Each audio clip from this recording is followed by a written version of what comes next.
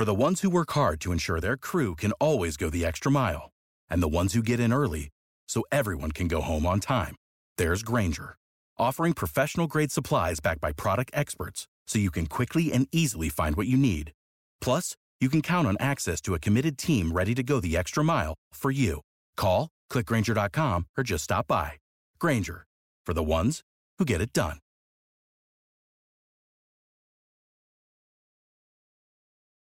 In this episode, we're hitting the books and discussing why AI needs regulation and how we can do it. The burgeoning AI industry has barreled clean past the move fast portion of its development right into the part where we break things, like society. Since the release of ChatGPT last November, generative AI systems have taken the digital world by storm, finding use in everything from machine coding and industrial applications to game design and virtual entertainment. It's also quickly been adopted for illicit purposes like scaling spam email operations and creating deepfakes.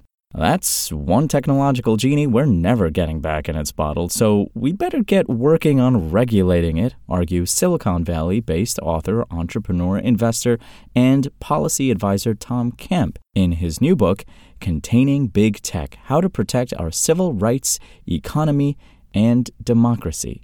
In the excerpt below, Kemp explains what form that regulation might take and what its enforcement would mean for consumers. Pandora in the Greek myth brought powerful gifts, but also unleashed mighty plagues and evils. So, likewise with AI, we need to harness its benefits, but keep the potential harms that AI can cause to humans inside the proverbial Pandora's box. When Dr. Timnit Gebru, founder of the Distributed Artificial Intelligence Research Institute, DARE, was asked by the New York Times regarding how to confront AI bias, she answered in part with this: we need to have principles and standards and governing bodies and people voting on things and algorithms being checked, something similar to the FDA, Food and Drug Administration. So for me, it's not as simple as creating a more diverse data set and things are fixed. She's right. First and foremost, we need regulation. AI is a new game, and it needs rules and referees. She suggested we need an FDA equivalent for AI. In effect, both the AAA and ADPPA call for FTC to act in that role.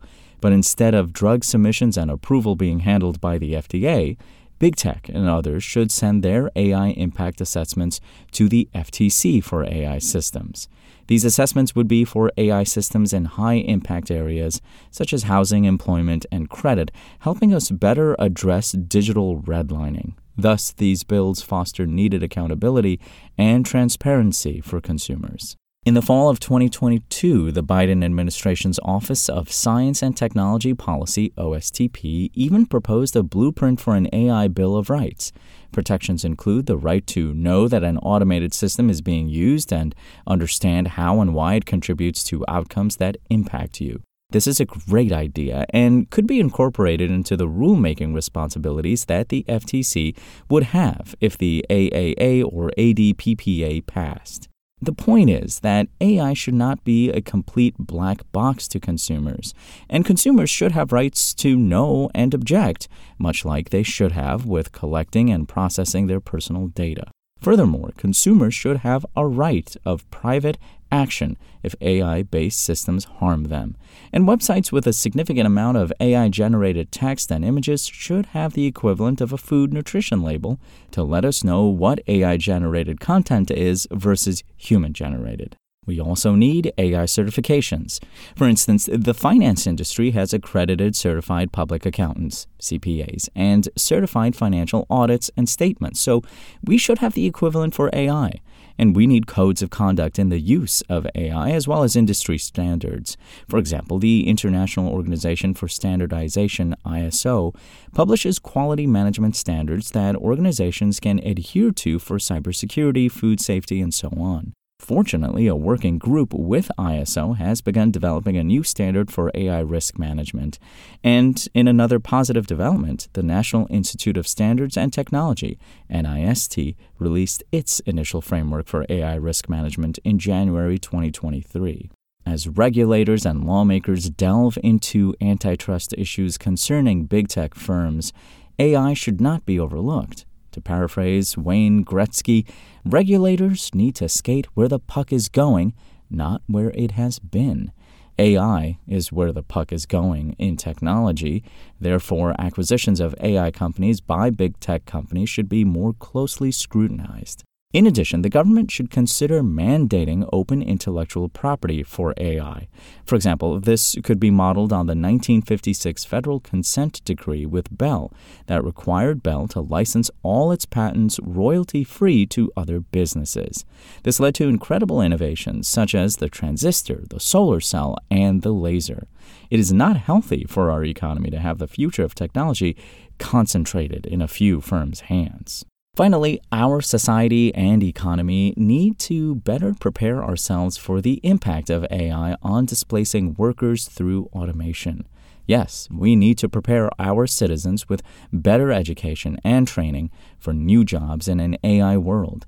But we need to be smart about this, as we can't say, let's retrain everyone to be software developers because only some have that skill or interest. Note also that AI is increasingly being built to automate the development of software programs, so even knowing what software skills should be taught in an AI world is critical. As economist Joseph E. Stiglitz pointed out, we have had problems managing smaller-scale changes in tech and globalization that have led to polarization and a weakening of our democracy. And AI's changes are more profound. Thus, we must prepare ourselves for that and ensure that AI is a net positive for society.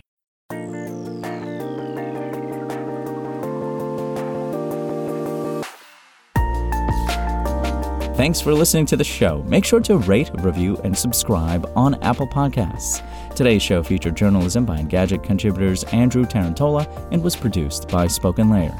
I'm Imran Sheikh, and we'll talk more tomorrow.